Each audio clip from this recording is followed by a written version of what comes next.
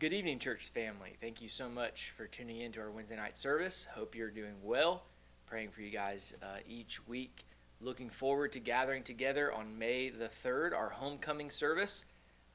Remember, it starts at 9:15, but you have to be here by 9 a.m.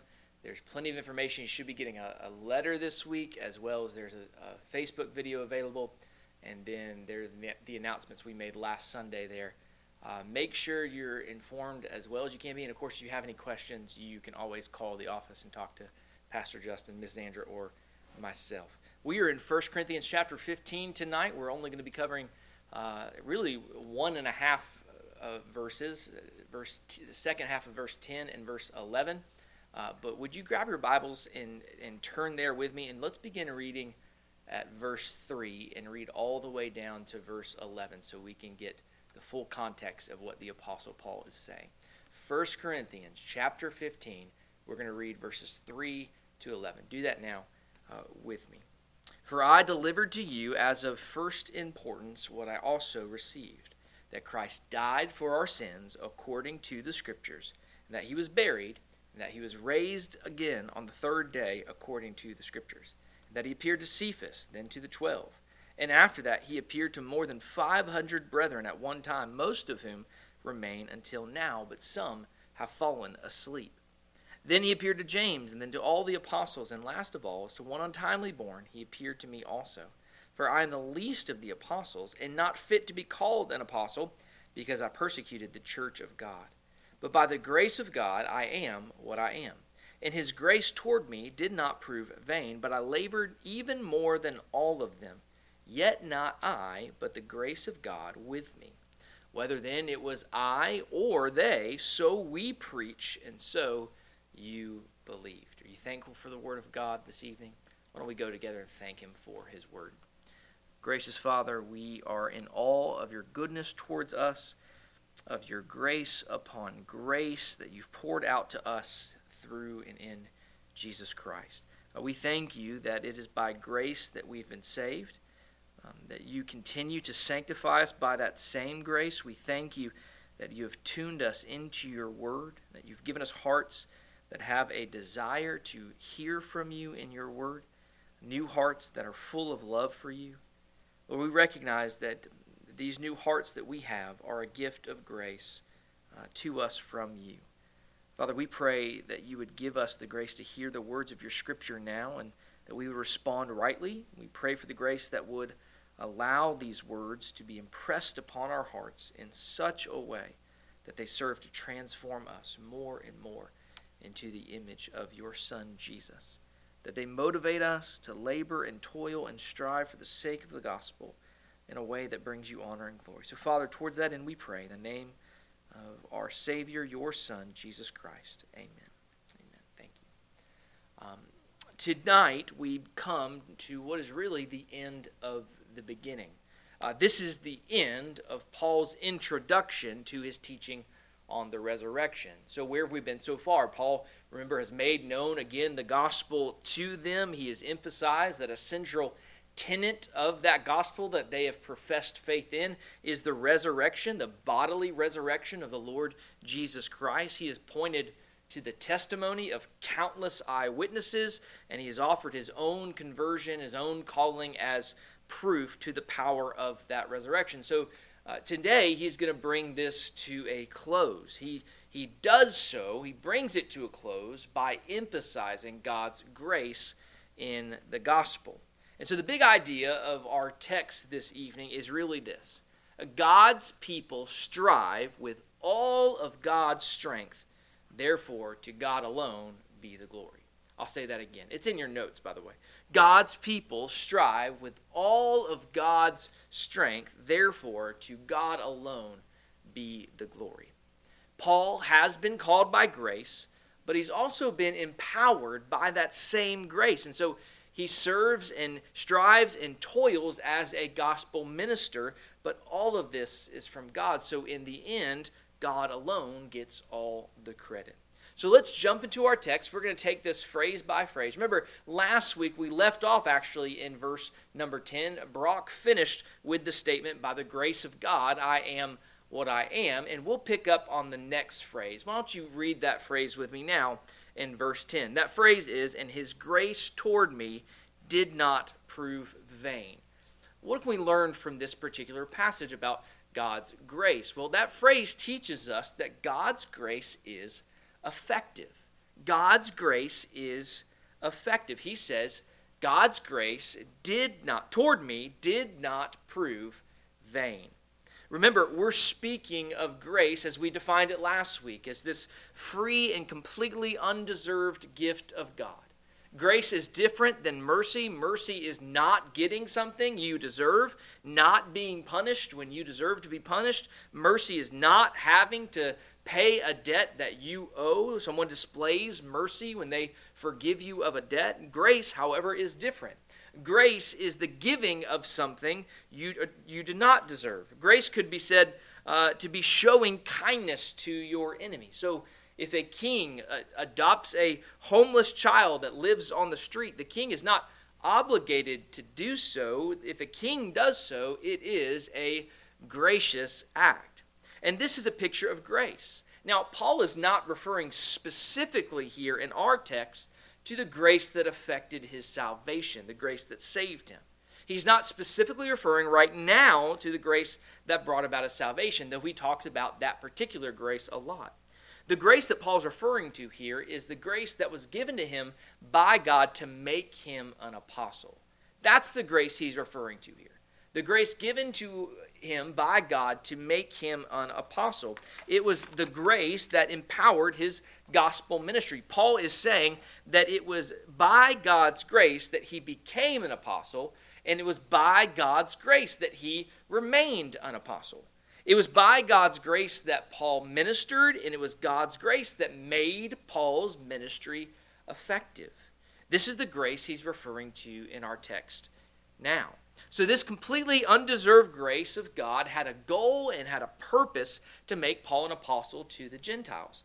I want to bring your attention to a text in the book of Galatians, chapter 1, verse 15. This is how Paul puts it there. Listen to this. He says, "But when God, who had set me apart even from my mother's womb and called me through his grace." Did you hear that? He says that God had actually set him apart before he was even born and called him by grace. This is a very typical picture of the effectual nature of God's grace toward his people. He set Paul apart for this particular task before he was even born. Listen to this. The grace given to him did not create merely an opportunity for Paul to be an apostle to the Gentiles that he may or may not have ever realized. We can't honestly deal with this text and see God's grace in that way, in that light. God's grace was effective. It did not just create a potential situation for the Apostle Paul, but it brought about that which God desired. Likewise, we see it in another text in the New Testament in the book of Ephesians, chapter 3, verses 7 and 8. This is again Paul speaking. Look what Paul says in this text. He says, "Of which I was made a minister according to the gift of God's grace." That is, I, Paul, was made a minister to the Gentiles according to the grace of God through the gospel.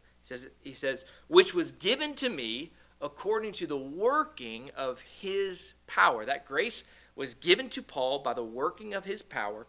He goes on verse 8 to say, "To me, the very least of all the saints, this grace was given to preach to the Gentiles the unfathomable riches of Christ."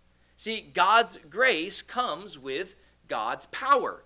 And God's power is not like man's power. God's power inevitably accomplishes what he wills.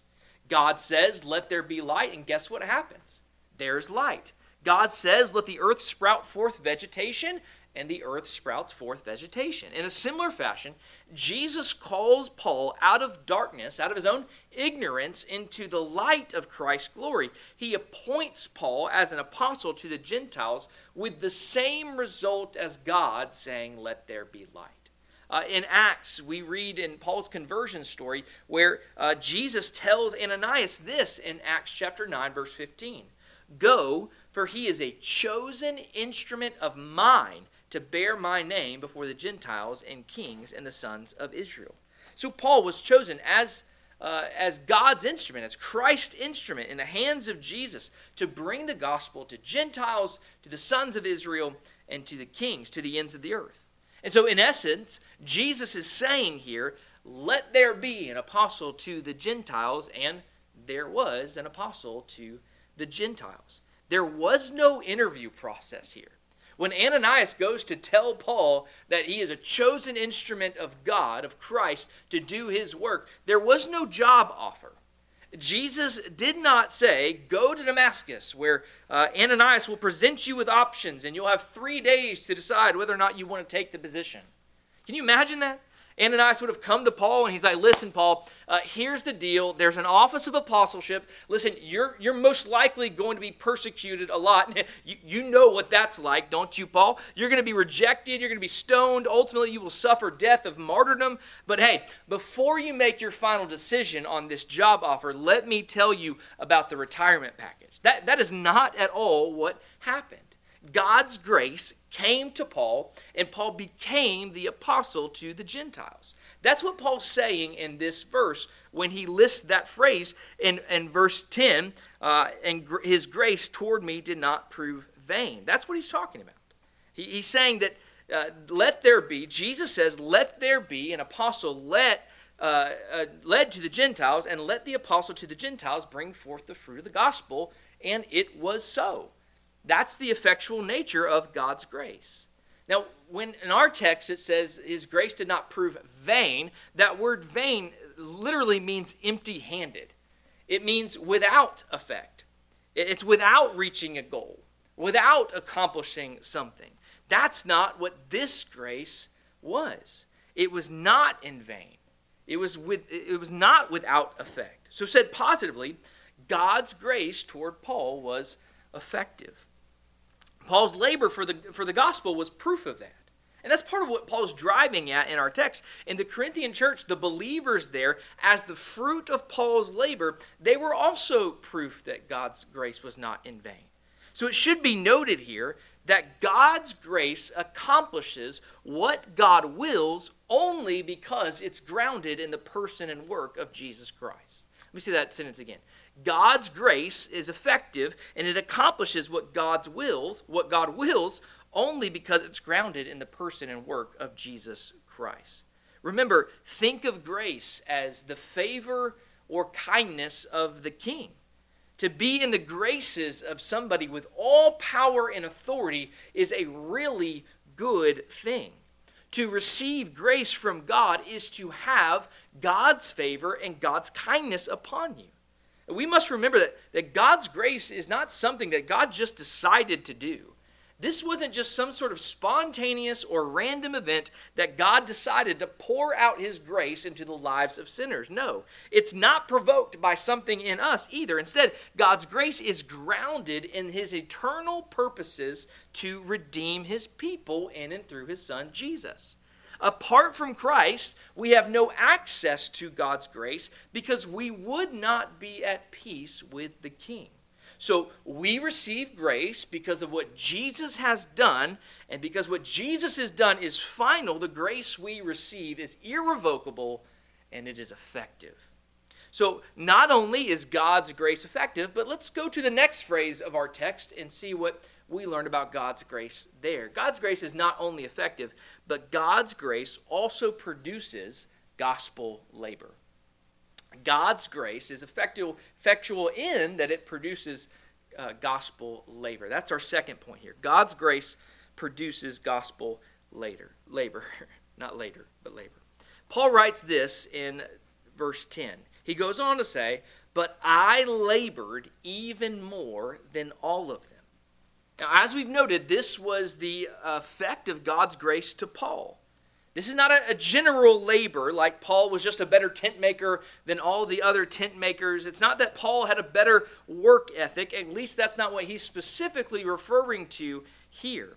The word translated even more, when he says, I labored even more than all of them. That word even more, it's literally excessively or abundantly.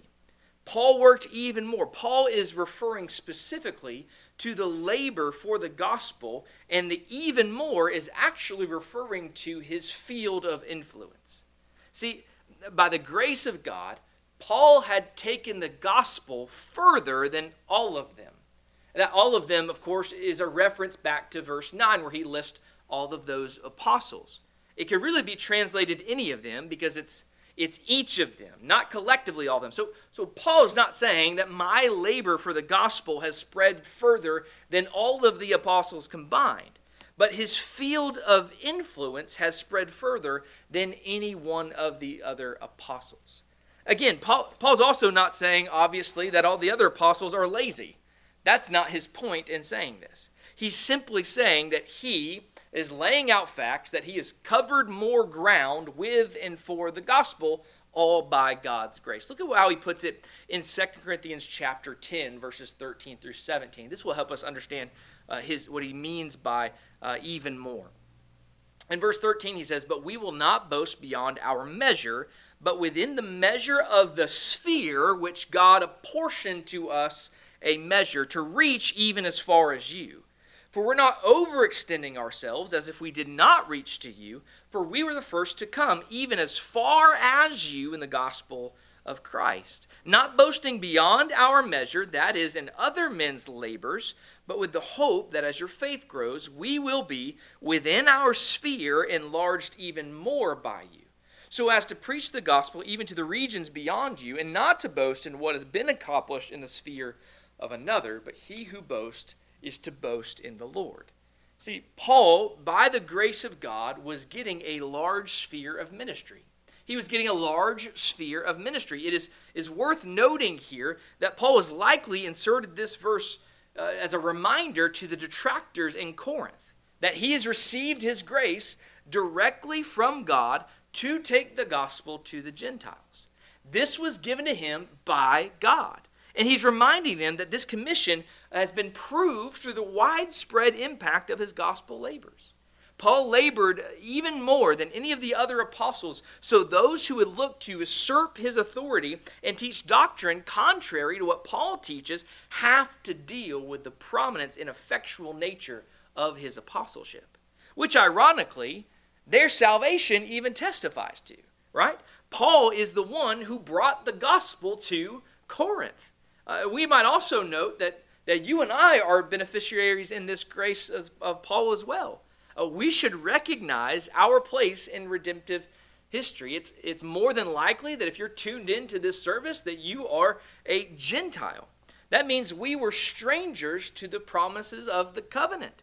We had no hope. We were without God. That's who we were. But by God's grace, Paul was called to be an apostle to the Gentiles, and we too now have been beneficiaries of this grace. We've come to know the gospel largely through God using the apostle Paul in his ministry.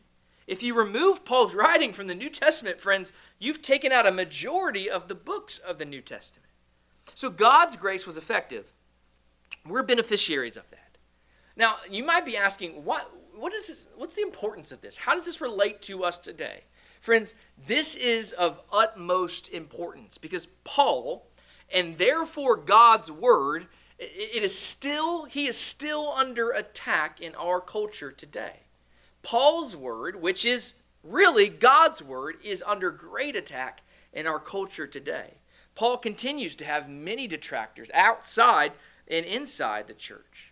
Let me share with you something I was reading a couple weeks ago. Brian McLaren, a leader in the emerging church movement, he writes about a conversation that changed the way he reads the Bible.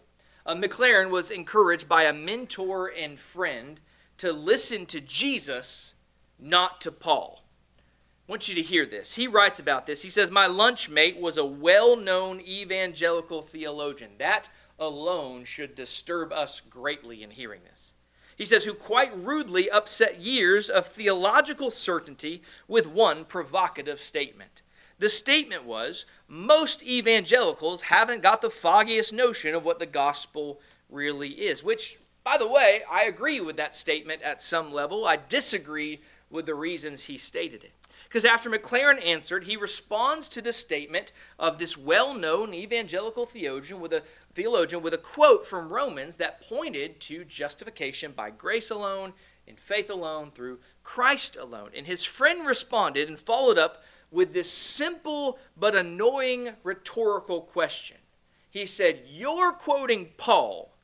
Shouldn't you let Jesus define the gospel?" You're quoting Paul. Shouldn't you let Jesus define the gospel? Friends, this is popular Christianity. This book is on the bookshelf at Family Christian Bookstore and Lifeway. This is in the church today. This is important. They're not the first. Many others have come and have attempted to pit Jesus against Paul. We cannot afford to be ignorant of these things. Many have been led astray by Maclaren and others within the emerging church movement. Let me tell you something. The rejection of Paul's gospel is the rejection of the only gospel. To reject Paul's gospel is to reject the only gospel. To reject Paul's teaching is to reject the one who has empowered Paul by his grace, namely God of God, King of kings, God himself.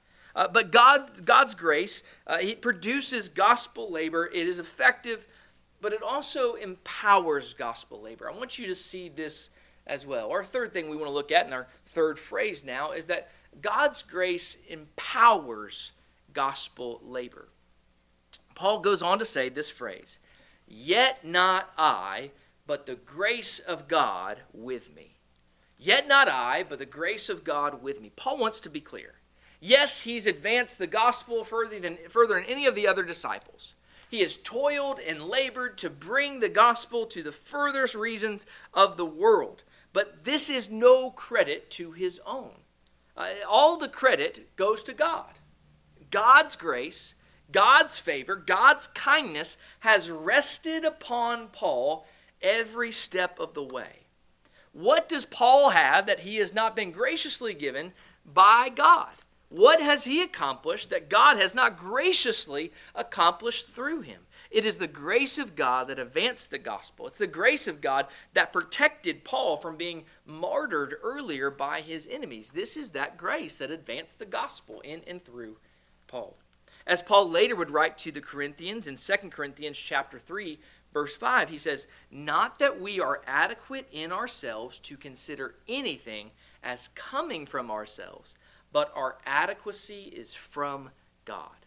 Listen, this isn't synergism, okay? This is not 3 parts God and 1 part the Apostle Paul. It's not.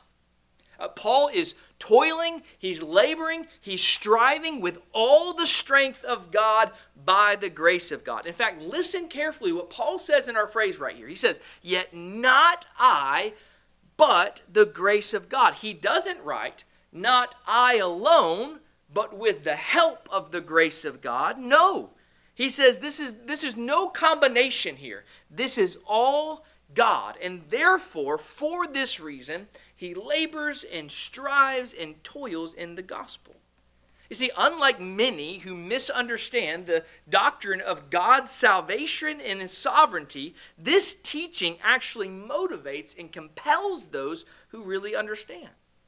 God's grace is with us, and God is sovereign and in control of all things. We are not on some fool's errand in the Christian life with vain hope that we might be successful. No, in all our labors in the Lord, God's decreed will be accomplished. The Scripture is clear on that.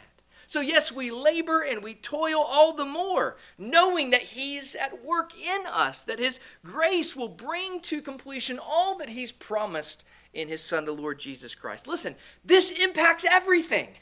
It impacts our evangelism. It has to. It impacts every aspect of our ministry, our teaching, our preaching. It impacts our serving. It impacts living our Christian lives together. It impacts everything that we do, understanding that it is all God's work. We strive, toil, and labor, and God gets every single stinking bit of the credit. because he is the one who's at work. I could not help to be brought back to this verse as I was reading and studying 1 Corinthians 15, 10 through 11. It's a verse in Colossians chapter 1, and it's one of my favorites. Colossians chapter 1, 29. If you write down in your Bible, underline this verse, circle it, do whatever you got to do. It's wonderful. Look how he puts it there. In Colossians 1:29, he says, "For this purpose also I labor, striving according to his power, which mightily works within me." So let me read that one more time. I got to read it again. "For this purpose also I labor, striving according to his power, which mightily works within me." So how does Paul strive? How is he striving, struggling, toiling in his purpose of proclaiming Christ? He does so with God's power, because it is God who is mightily working in him. That's what Paul's referring to in our text in 1 Corinthians 15, 10, 11. Paul is sending himself to make Christ known, yet he knows it's not him, but the grace of God with him. He's striving, toiling, laboring, not in his own strength or power, but with the power of God. And this gracious energy, it's not given to Paul as a deposit that he can use or not depending on the situation or depending on how he feels. That's not what we're talking about. Instead, Paul says this energy, it is being presently worked within him. If you look back at Colossians 1:29, that word, which mightily works within me, that word works indicates presently, continuous working. It's the present tense of the verb, a continuous act of God's work of grace in him. So we know that this doesn't just apply to Paul, right?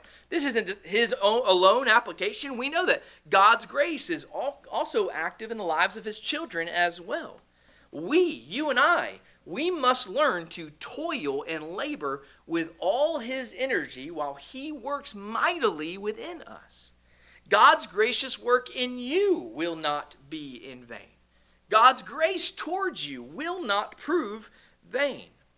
So far from provoking complacency in us, this should compel us to strive all the more to give ourselves completely to the task of growing together in Christ. Now, this could be applied in many ways, but I thought about just the application for parents. Even in this coronavirus season, many parents have been thrown into an additional role as full-time teacher as well. And I thought about this verse in praying for you guys this week. This is my prayer for each parent of our church, that you would indeed learn how to strive with the gospel task that is set before you to bring up your children in the fear and admonition to the Lord according to his power. Why? Because you are so confident that God's grace is mightily at work within you. Now, this doesn't mean that throughout your days you're going to be infused with some kind of supernatural strength and you no longer will grow tired or weary. But friends, it will change your attitude. It has to. It will change your commitment, and it ought to change your contentment in the result. So let us not grow weary in doing good, for we know that the Lord is at work and our labor is not in vain. Well, let's move on finally to the last verse of our passage, verse 11. All that was just one, not even a full verse, like a second half of a verse. Isn't God's word rich, friends? I love it. All right, finally in verse 11, look at what Paul writes at the conclusion of our text today. He says, "Whether then it was I or they, so we preach, and so you believed." That's what Paul writes. Paul closes this section in the same way he began this section, reminding the Corinthians that there is one gospel, and it's the gospel they believed. He finishes exactly where he started in verses 1 and 2 of 1 Corinthians 15. There is one gospel, and this is the gospel you have believed. There's one gospel, and this is the gospel you have believed. Literally, this verse says, in the Greek, it says, it's whether then I or whether they, so we are preaching, and so you all believed. That's a literal translation. Paul is emphasizing that this gospel is still being preached. The word preached is also in the present continuous. It continues to be preached by all the apostles. So Paul is saying this is the gospel that we are all preaching, the same gospel you believe. Remember, Paul is preparing to refute the false teaching that there is no resurrection from the dead. So he's reminding them that this one gospel is the same gospel that all of the apostles teach, and it's the same one that all the Corinthians believed. This includes the fact that Jesus was bodily resurrected from the dead. So it seems appropriate for me to conclude with that one gospel that Paul preached and that they believed, reminding us again tonight that the gospel, remember, the gospel is not a decision you have made.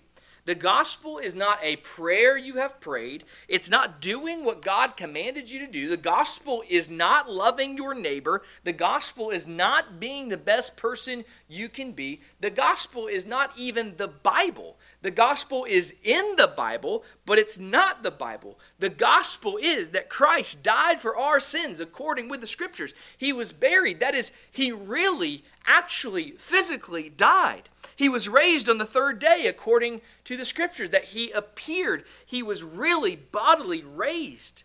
It is in essence the person and work of the Lord Jesus Christ, that Christ came so that those who were without hope, sinners who were separated from a holy, just, and loving God, because Christ lived the life that they were supposed to live and then died the death that they should have died, that he was raised to prove so that we would be justified in him, the first fruits of the resurrection.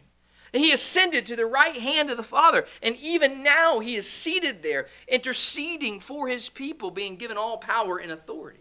That is good news for people who were separated from God by their sin. That includes all of us.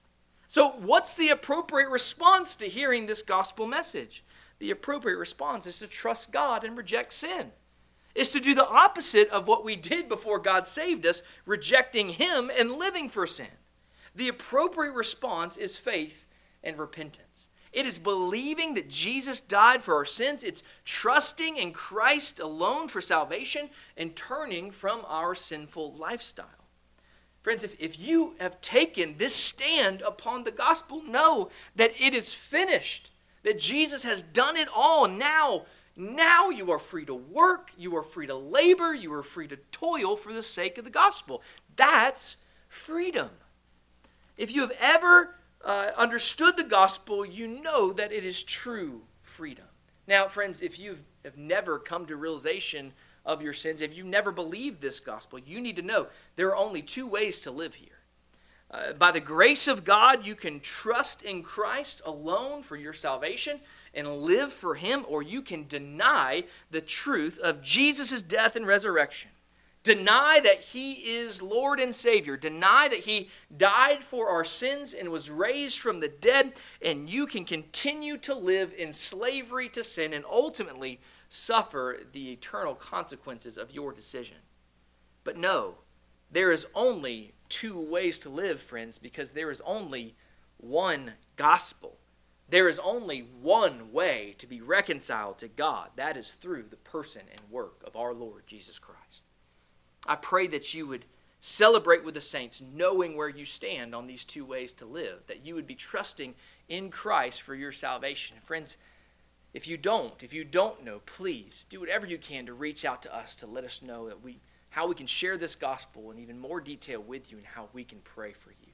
It's our hope, every one of our hope at the First Baptist Church of Gray Gables, that you, listening to this, would come to know the Lord Jesus Christ as your personal Lord and Savior, that you would trust him and you would be free to work for his glory.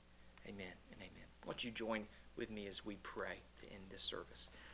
Gracious Father, we thank you that we acknowledge and confess together, Lord, that you did not have to come and die for us, that you did not save us out of some necessity, Father, but out of your graciousness, your abundant love, and your mercy you did. Because of your grace and your mercy, Father, you have sent your Son to die for our sins, to reconcile us to yourself. You were not compelled to do so, Father, but it was all grace. Father, it's for this reason that we praise you, Lord. It's for this reason we thank you, that we worship you with grateful hearts. And Lord, we pray for the grace even more to labor, even more extending ourselves for the sake of your Son, Jesus Christ. Father, that he might be proclaimed, he might be known and exalted, that you might receive all honor and glory through your people in Jesus Christ. Father, move mightily among us. Use this word now in our lives, we pray in Jesus' name. Amen. Amen. Thank you, church. Hope you have a wonderful week. We look forward to hearing from you Sunday. God bless.